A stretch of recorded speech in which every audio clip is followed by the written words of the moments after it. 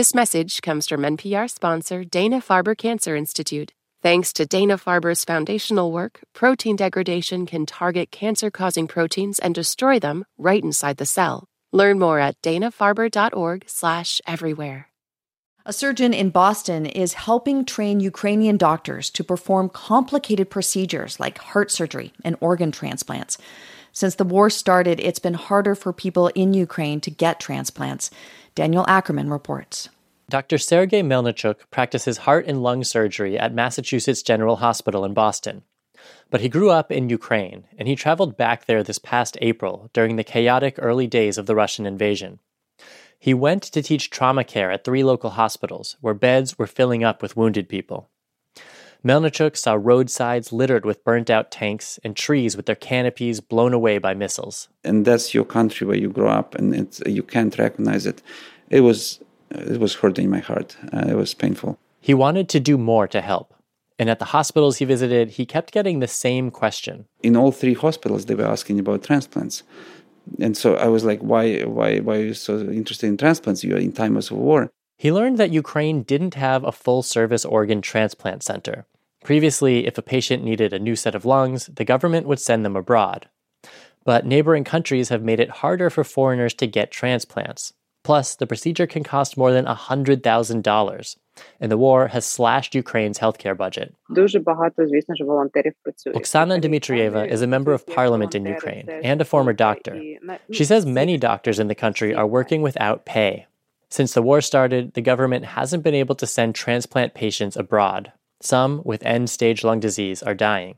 So when Dmitrieva met Melnichuk during his April visit to Ukraine, they hatched a plan. Ukraine would send a team of 13 doctors to Boston. Melnichuk would spend 3 months training them on lung and heart transplants. Our original plan was that they would just rent Airbnb and they would live in apartments and be close to the hospital. But the Ministry of Health is pretty broke right now. So instead, Boston area families volunteered to house the doctors.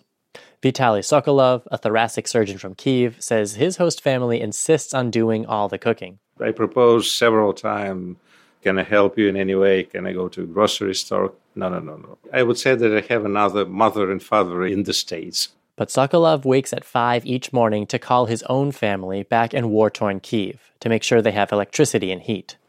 Then he heads into the hospital. There's no transplant today. Instead, the patient on the operating table needs a leaky heart valve repaired.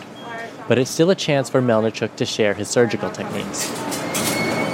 Wearing a blue gown, he leans over the patient, picks up a knife, and cuts into the space between 2 ribs. Half a dozen technicians surround him, handing out surgical instruments and monitoring the patient for blood clotting. ACT is 300 climbing, orange is on. Melnichuk has conducted this medical orchestra hundreds of times before. But today, the procedure sounds a bit different. As Sokolov and another Ukrainian doctor look on, Melnichuk explains his technique in Ukrainian. Outside the operating room, he says it means a lot to speak his native language at work. Well, this was actually the first time in my life to speak Ukrainian. It's I'm actually very, very happy. I'm very grateful that I had this chance to somehow give back something to my country. In December, the 13 visiting doctors will return to Kyiv, hoping to bring a brighter future for Ukraine's transplant patients, even in dark times. For NPR News, I'm Daniel Ackerman in Boston.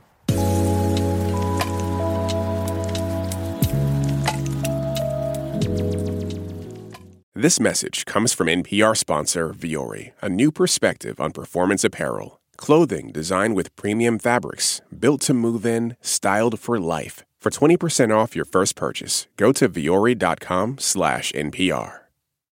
Support for NPR and the following message come from IXL Online. Is your child asking questions on their homework you don't feel equipped to answer? IXL Learning uses advanced algorithms to give the right help to each kid, no matter the age or personality. One subscription gets you everything. One site for all the kids in your home, pre-K to 12th grade. Make an impact on your child's learning. Get IXL now. And NPR listeners can get an exclusive 20% off IXL membership when they sign up today at IXL.com/NPR.